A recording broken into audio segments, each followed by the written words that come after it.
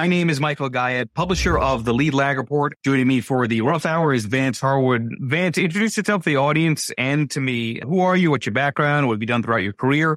And what are you doing currently? Okay. Thanks, Michael, and thanks for having me on. In terms of background, from an educational standpoint, I have a bachelor's in electrical engineering from the University of Colorado in Boulder. For most of my work career, I was working for Hewlett-Packard and various spin-offs from Hewlett-Packard. But I became interested in the stock market in the late 70s and started trading options in the early 80s. I've been monitoring the market and investing for a long time. But I really started paying close attention when I noticed the VIX. And the thing that interested me about the VIX is that it represented, it was a measure of volatility. And volatility was one of, the very few things I saw that was really inversely correlated with downturns. So from a diversification standpoint, I was looking for something that could be used to hedge an equity position. So became interested in the VIX, and as some of you know, it's a very deep and complex thing. So that from my engineering standpoint, that's been very interesting to learn more about it, and I'm still learning more about the VIX as time goes on. In 2012, I left high tech and started a blog and started consulting and spending more of my time on investment subjects. So that's what I've been doing the last 12 years. I'm glad you mentioned the point about your engineering background as being a bit of a catalyst for you to kind of get interested in the VIX and volatility in general.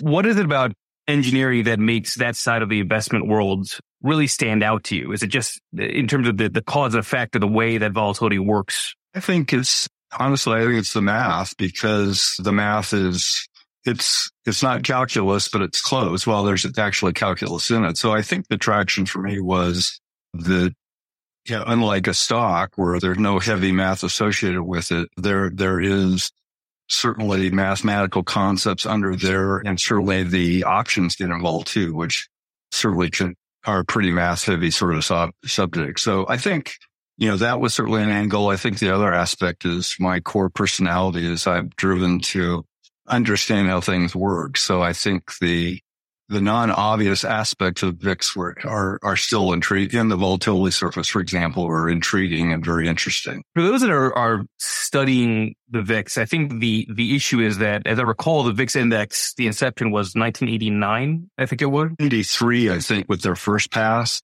And then that never got traction. So I believe it was 2003 VIX Pass 2, which was successful from the CBOE standpoint. Right. And there was I think the VXO was another index that was trying to do another volatility gauge as well prior to that. Yeah. The first pass used near the money options on the SPX 100.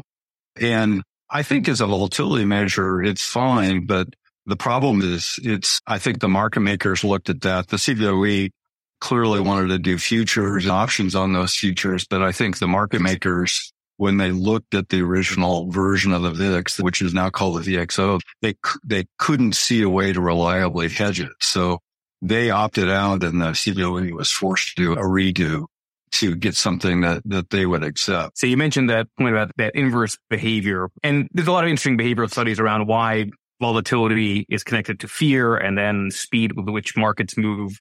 But talk about some of the observations you've seen or made when it comes to volatile up markets. Because yes, the VIX does correlate typically, obviously inversely to falling markets, but you can have rising markets that are also volatile. So you're speaking of when equities are on a strong upswing, that kind of a situation? Right. And typically, I've done studies on this.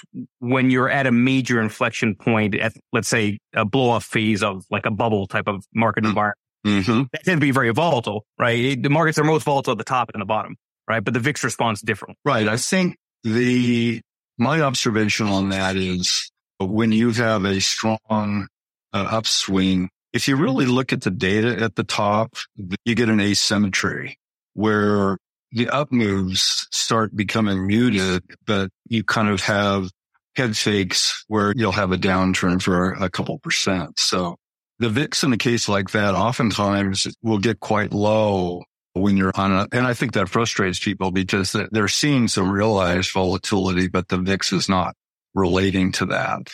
And I think the reason for that is that generally the market is in greed mode. So people are not motivated to pay a premium for protection in terms of puts or SPX puts or various other devices like that. And that's what drives the VIX. So I think the VIX is mimicking the behavior of the people that are really taking action for protection rather than the realized volatility aspects of it. So initially when I had set up the name of the space, I called it Saving the VIX. And I use that term purposely. I know you kind of jokingly said, not my title, right? You were a little hesitant on it.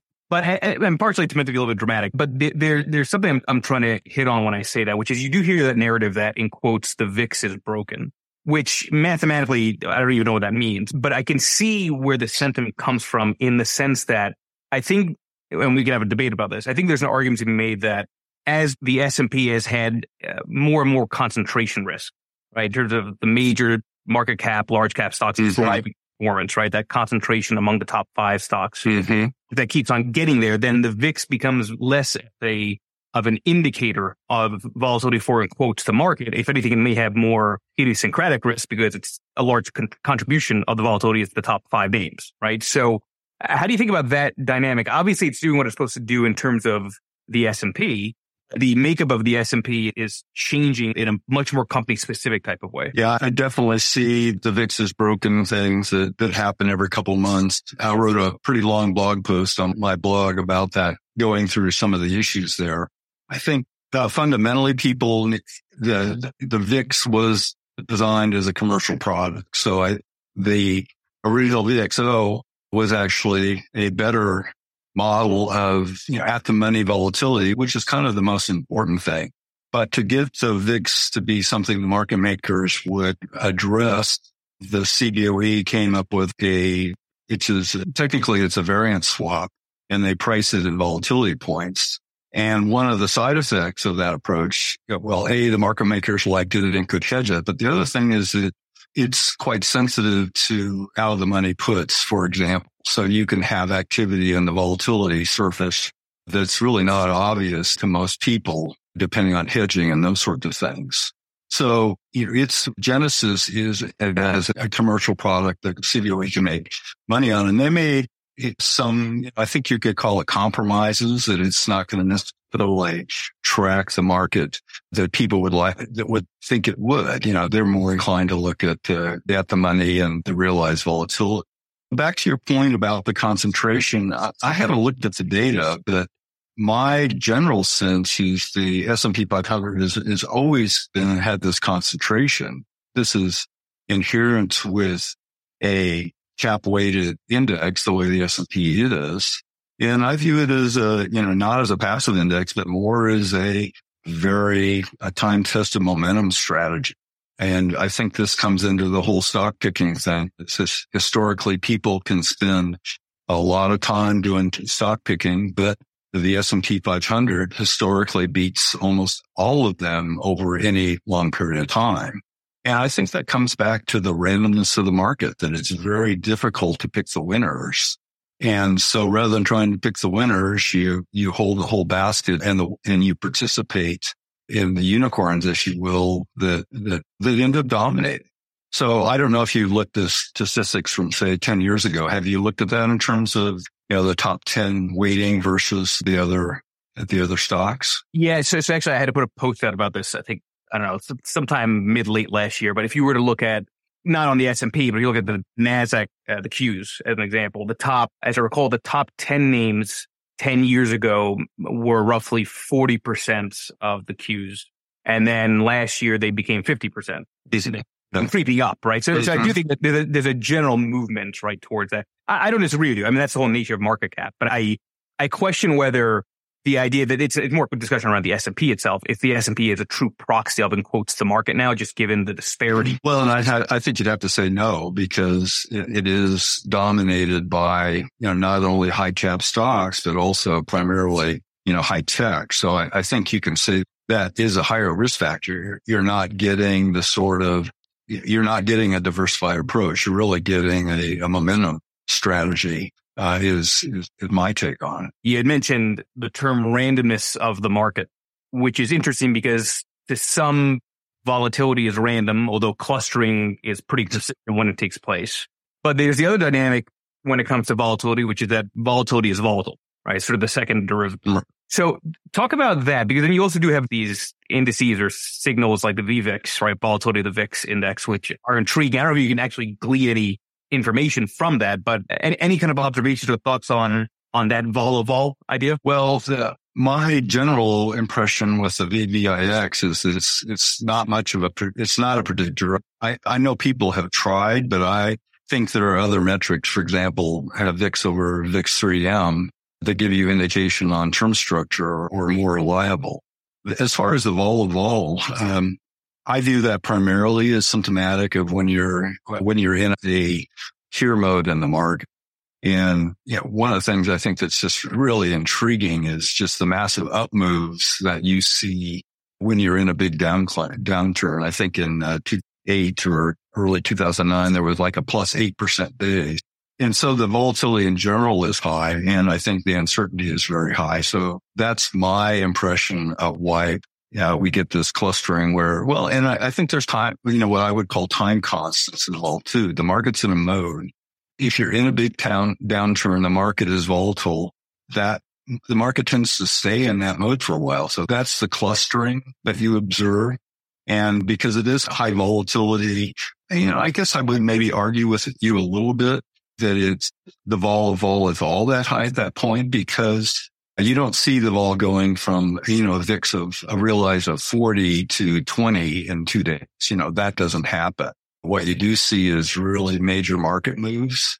And I think you also see in terms of the VIX, you see people that are wanting protection. So they're paying more for VIX calls or puts or selling puts. So that's going to drive the VIX index because it's driven off the premium of those VIX calls. So I think if you looked at the actual volatility in the sense of it going from 40 to 20, that's not happening. That makes a lot of sense to me. Now, the other narrative, aside from the VIX is broken, that you often hear is that the Federal Reserve is selling VIX futures.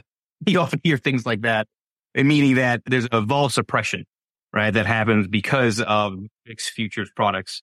Have you ever looked into that? I've always been skeptical of that idea, although we'll get into zero DTE. There is, I think, an argument to be made that we're at a point now in the evolution of financial markets where derivatives are actually driving the underlying, not the other way around. Well, regarding this first question, I'm not aware of the Fed acting actively in the VIX futures. I think people they think that it might happen. I think one of the things that people don't recognize is that the speed of a move is going to make a big deal. So you could have two different regimes where you have 20% declines in the market. And we've actually seen this with the COVID crash versus the downturn in 2022, where you go down 20%, but the rate at which that happened is really important to the vol complex.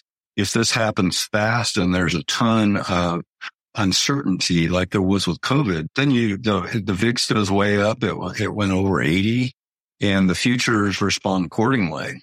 When you have a grinding decline, the losses on the equity side are just as bad if you're going down 20%, but the uncertainty factor is lower. You're like, all right, we're in an economic contraction. The Fed is cranking up interest rates. That's going to depress business.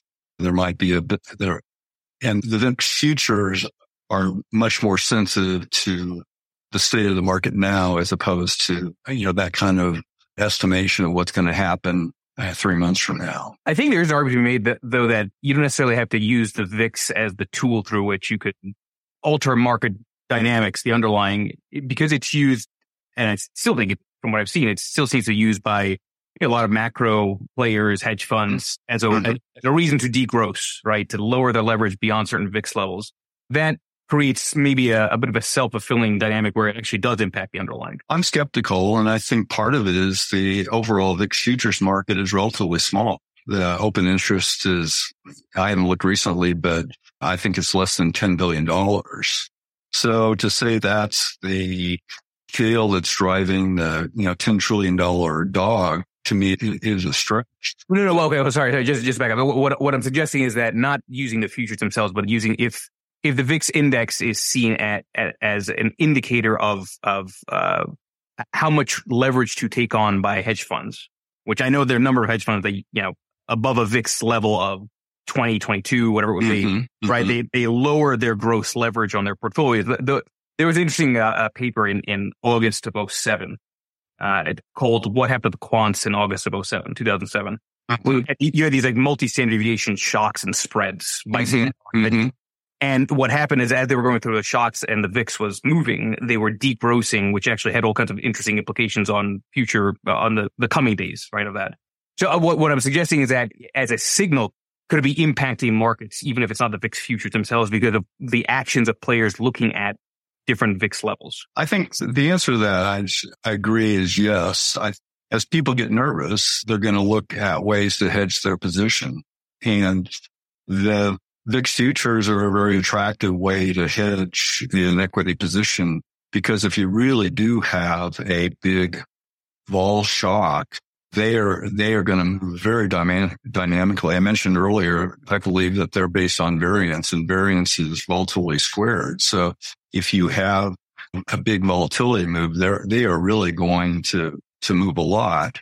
And that's your goal with a diversification strategy, is to come up something that's the least expensive way to hedge your position. The challenge, of course, there is that it's a hedge that bleeds, right? Oh, yeah. Right. So let's talk about some of the strategies or ways of mitigating that bleed, if there are any. And the idea of timing insurance is an interesting concept. A lot of people do try to do that, but the whole idea of insurance is you're supposed to always have it, right? So I think you have to kind of distinguish between the reasons why somebody would play with long VIX futures to begin with. Right. And I think this goes also for the vol ETPs and the various option strategies.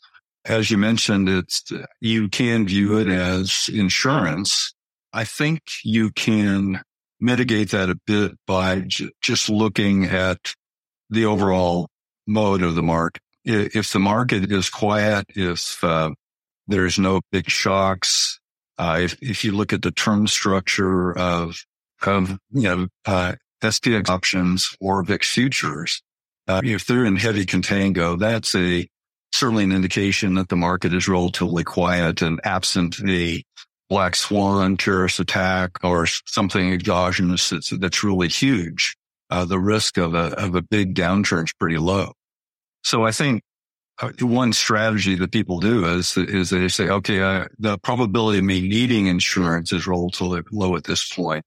So you can not hedge for a while and then pick up the insurance when the market starts looking more uncertain, where historically your odds of a downturn are much higher when you see, the term structure flatten out or start or go flat. That's definitely a yellow flag that your risk is much higher. Is there anything to link margin levels or leverage in general to the amplitude of a potential VIX spike, right? And where I'm going with that is, I would think mechanically, if the vast majority of investors, traders are margined, right, and suddenly you have any kind of volatility that then sparks a, in quotes, global margin call, the likelihood of a spike in the VIX is obviously larger, and the magnitude could be more significant because it's forced selling, as opposed to if you don't have as much leverage. Is there anything that suggests there's a link there? I see the margins thing they come out fairly frequently, and I haven't looked at the correlation. My gut feel is that there's not a high correlation there. I think that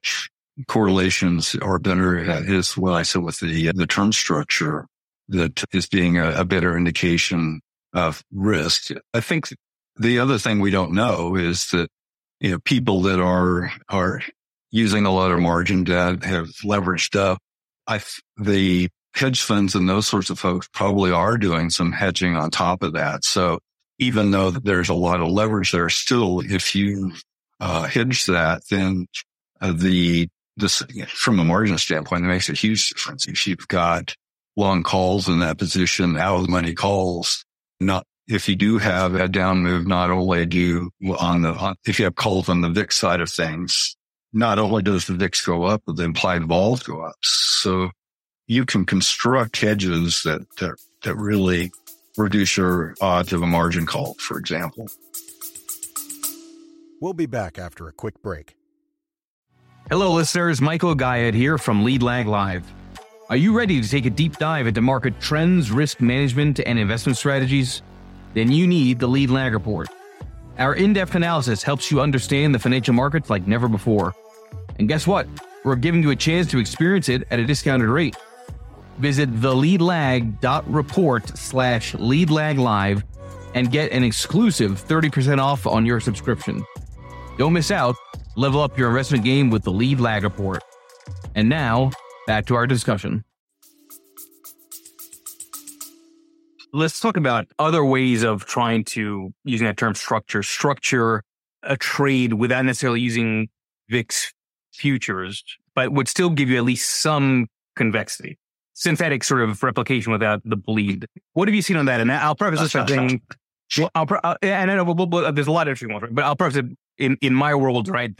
I've done a lot of studies on this. There's a very strong correlation between VIX spikes and, for example, long duration treasuries outperforming intermediates. So TLT outperforming IF, right? There's this kind of convex movement, which is a risk off type of dynamic. And that's, I'd argue, in quotes, relatively safer. Safe is a dangerous word in our industry, right? But it's relatively safer because you don't have as much of the bleed dynamics. But what are ways that you can mimic VIX futures without playing that directly? Well, I think the key word you mentioned was convexity. So you're looking for a nonlinear behavior. With the market, if equities go down 10%, something that goes up 10% isn't all that much health, because the hedge, you've got to essentially have 50% of your portfolio in the hedge. So you're looking for the highest hedge ratio, the highest response to that. And one of the best ways to do that is with VIX options or options on the long of all ETFs, UVXY and UVIX. And the reason I chuckle with your comment about bleed is that that's the magic combination is a high convexity hedge that doesn't bleed a lot. And that's just in the harsh realities of life, is that you're not going to get a good hedge without some bleed.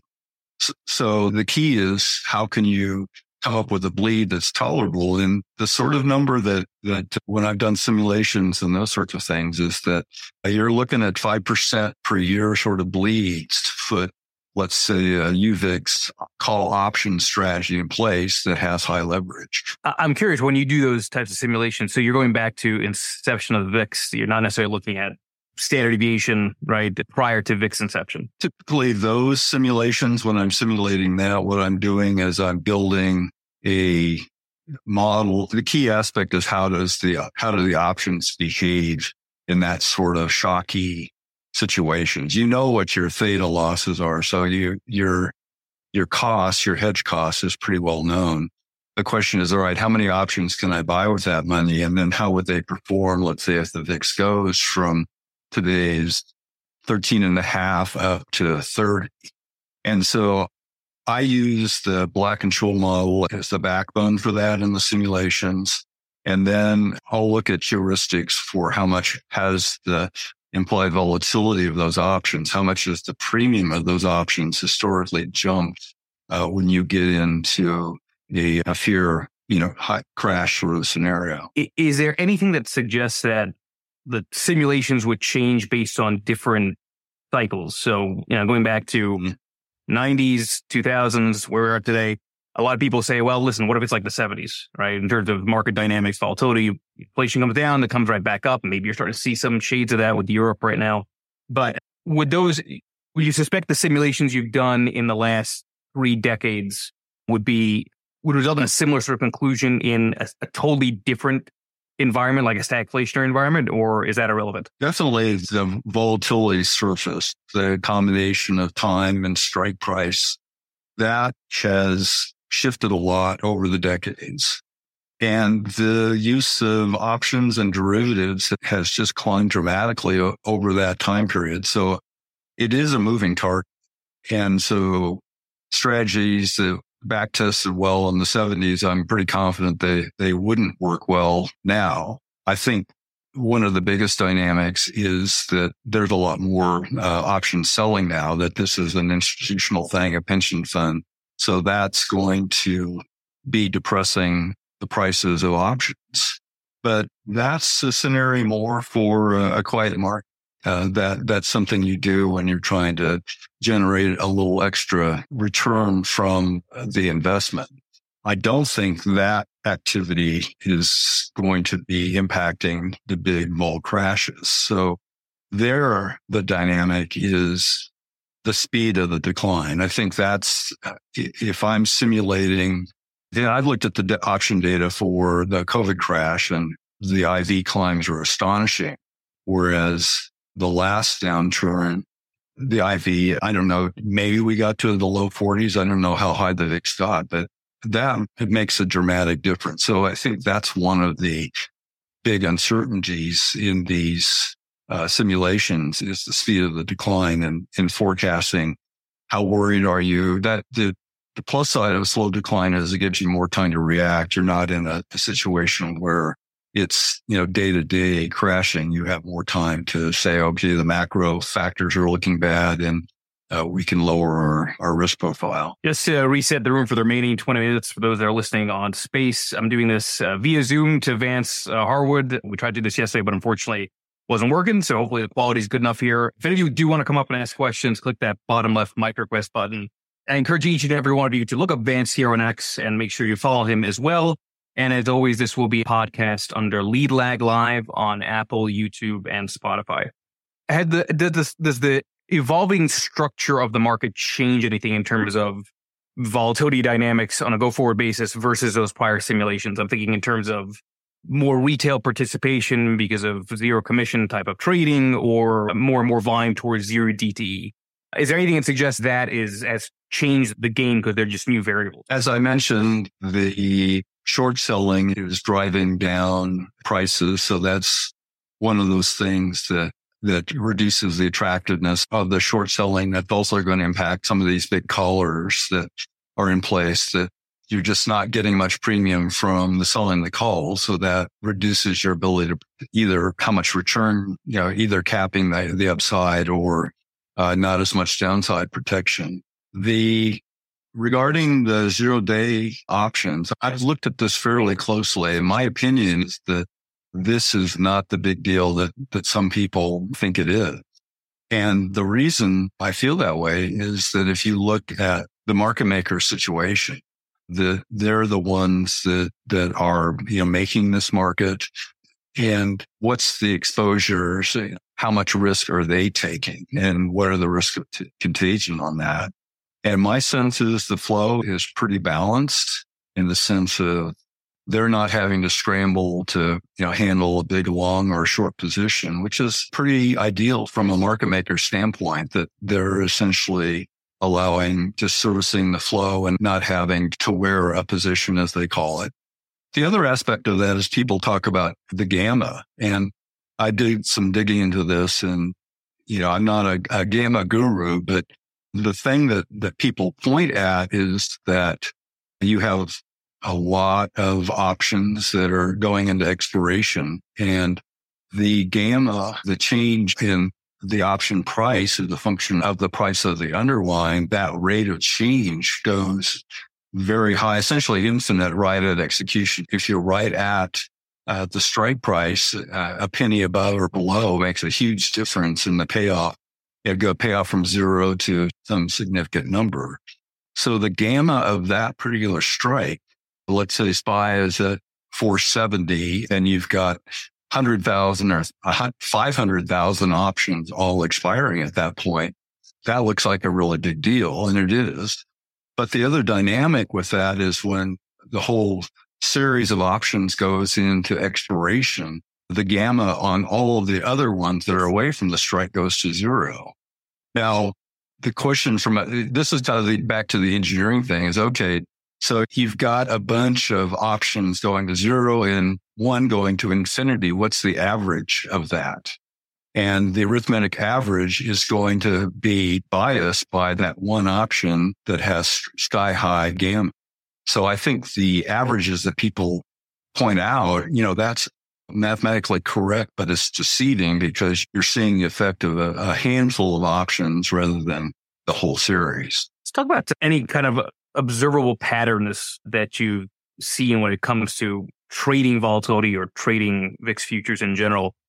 Is there any sort of consistency around major earnings for some major companies that might have implications on the broader market, or certain key events that are upcoming Fed meetings that you find are repeatable and can be taken advantage of by traders in short bursts? So two things to mind. One, not so much to your question, but that is the pattern with the vol environment is that 80% of the time you're 80 to 85% of the time you're in contango, short positions or are making money. And so from an overall dynamic, that's attractive. The downside to that is that 20% of the time you're in a vol spike or a very uncertain environment. So that's the downside of that particular scenario. Circling back to your question about I think it's a very interesting area because that's one of the things that disrupts the term structure as you look at the options is if you have known unknowns with company earnings or Fed announcements or elections, then you see distortions in that term structure. So one of the things you can do is you can make bets as to, is the implied volatility high enough that you're going to make a profit regardless of the way. The other is there are the market makers to avoid arbitrage in situations. There's predictable changes in the implied volatility. So for example, if Apple has an earnings report coming up, what you'll see is that the options that are expiring close to that event, the implied volatility, the premium associated with that option goes sky high. But that also impacts the options that expire before and the options that expire well after with the butterflies or various calendar spreads.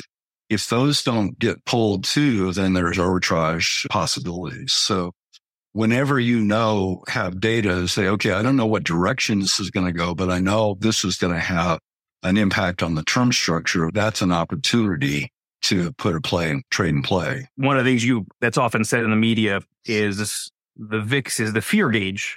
And I would never liked that way of characterizing it. I've always characterized it myself more as the doubt gauge. It's multiple participants basically saying, I think the price should be here. I think the price should be there. I don't know if you've ever done any work on this, but, since you mentioned the word event, I'm very loud on the idea that I myself believe there's a credit event out there because of the lagged effects of the fastest rate hike cycle in history against ZIRP that took place for over a decade, or around a decade rather. There is a strong link between VIX spikes and credit spreads widening, right? Difference between junk and AAA, which seems to suggest that the bond market interprets volatility in equities as increased default risk fundamentally for higher levered debt issuers. Any thoughts on that dynamic? Because I think one of the reasons you can argue that we haven't really had a severe VIX spike despite this rate hike cycle is spreads aren't just continuously getting tighter and tighter, much to the chagrin of me, because I'd like to see some volatility and risk there. Yeah, one of the things is that it's tough to figure out the correlations and the uncertainty factor is how much of what the market is doing, the equity market, is due to economic uncertainty. And particularly I mentioned this before, just the unknown effects of it. I think one of the aspects of the COVID crash was there was just a ton of uncertainty in terms of how much is this going to spread, and coupled with a very big impacts on retail and restaurants and those sorts of things.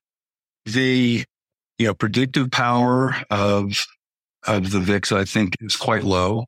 I think the best estimate of tomorrow's volatility is today's volatility. And I think there's a fundamental misconception that I think the CBOE promotes, and that's when they talk about the volatility, that the VIX gauge is a measure of expected volatility. And while I think that's literally true, what they don't tell you and probably don't really get themselves is that's oftentimes formulaic. We'll be back after a quick break. Foodies unite with How You Dish. It's social media with a secret sauce. Food, the world's first network for food enthusiasts. How You Dish connects foodies across the world. Share kitchen tips and recipe hacks. Discover hidden gem food joints and street food. Find foodies like you. Connect, chat, and organize meetups. How You Dish makes it simple to connect through food anywhere in the world. So, how do you dish? Download How You Dish on the Apple App Store now. It's kind of mind-bending, but volatility, if you do a simulation that's just simulating straight randomness, no direction, and you look at the volatility over a 30-day period, the realized volatility goes up with the square root of time, which is, that's a mind-bending concept, but that's mathematical. That's just the nature of volatility. So what the VIX most of the time is reflecting that mathematical expansion of volatility. It's not predicting that 30 days from now, we're going to have 30% more volatility than we have now. It's just saying that given the math, that's what it's likely to look at. And I think that confuses a lot of people because they're saying, well, it's saying expected volatility. Why is it not predicted? It's interesting that. So I had put out a piece that won the Founders Award from NAME, the National Association of that basically argued that the VIX is mean reverting, right? And actually the best thing to do if you're going to be an equity investor is to, when the VIX is at an elevated level around 32, 33, the best thing to do is to go into high beta, primarily technology, right? And when the VIX is actually low, you actually want to be in defensive sectors, utility, staple, and healthcare. And it goes to that mean reverting nature of it, right? You want to be defensive before the VIX spike and then offensive after it, which is, I think, counter to the way a lot of people think. If you're in a low VIX environment, you want to go aggressive. It's actually the opposite over time from the study that I put out. But it does become interesting if you view it as almost like the definition of profanity, right? You know when you hear it. You know when vol is likely to mean revert, but you only know after it starts to move in a certain way. The tough part of that is when vol is low, because there is a vol spike in the future. That's a given. But the timing is very uncertain. So I don't view a low VIX as predictive at all. I think it's just expressing the market is in this mode. It's in this quieter mode, and people aren't paying as much for put options and those sorts of things. So it's one of those things that's going to be eventually right, but you could miss out on a lot of beta in the interim. Maybe for the last few minutes here, Vance, and again, everybody that's here, I'm streaming this via Zoom to the space, but please make sure you follow Vance Harwood on X. If you love volatility, I got to assume you love Bitcoin. So let's transition a little bit to Bitcoin, given all the hype around the Bitcoin spot ETFs. I joked last night that I can't wait to see a Bitcoin ETF of all the Bitcoin spot ETFs and all the hype that will come around that. But speaking about volatility and Bitcoin, any thoughts? I'm just curious. Any thoughts on that dynamic in terms of what that might imply for actual volatility of the vehicles impacting the underlying? I think there is this belief out there that once these ETFs are live, it's going to bring down the volatility of spot Bitcoin because of the vehicles themselves. I fundamentally disagree with that. And one data point for that is we have with BITO, and there are various other ETFs that are on Bitcoin futures. And unlike VIX futures, which have huge contango and huge term structures and huge carry costs, that's not the case with the Bitcoin futures.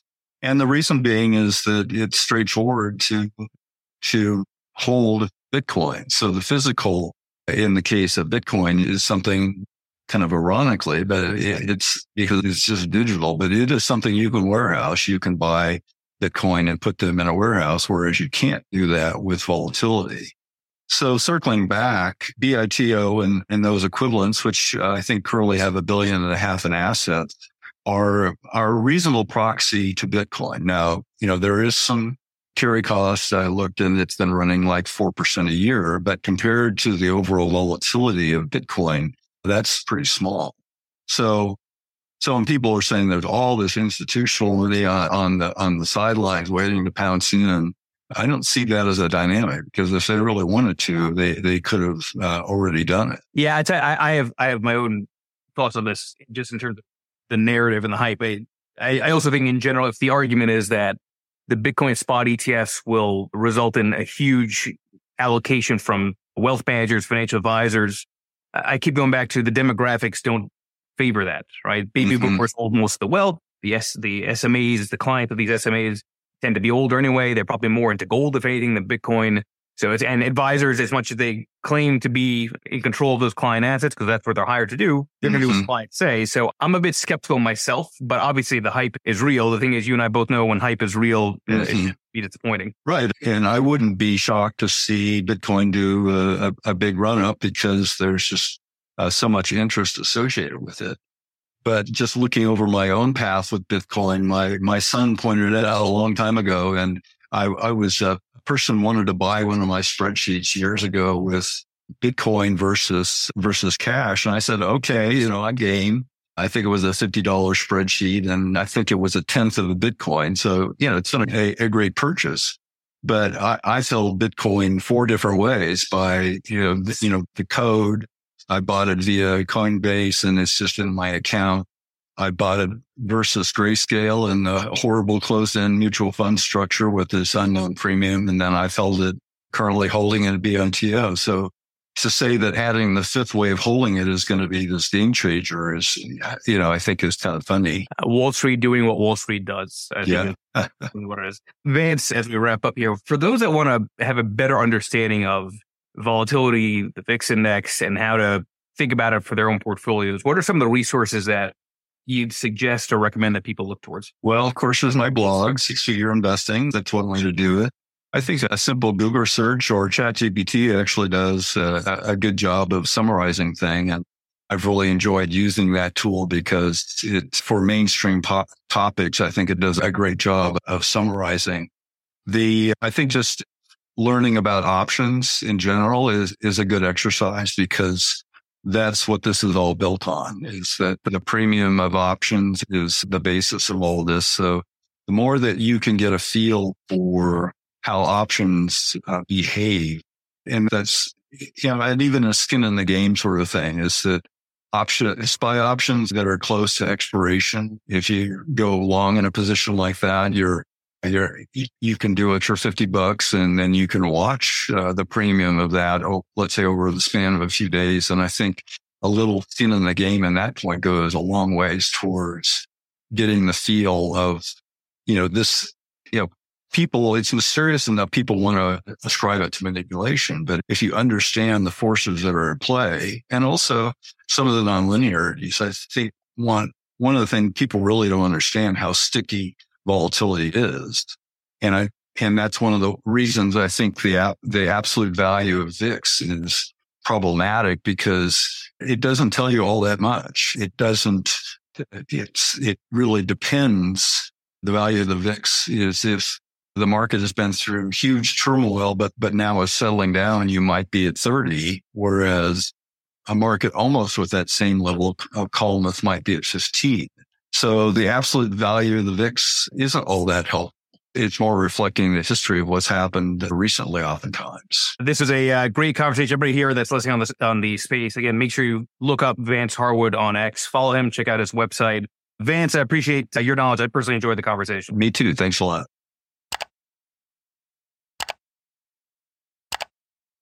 The content in this program is for informational purposes only.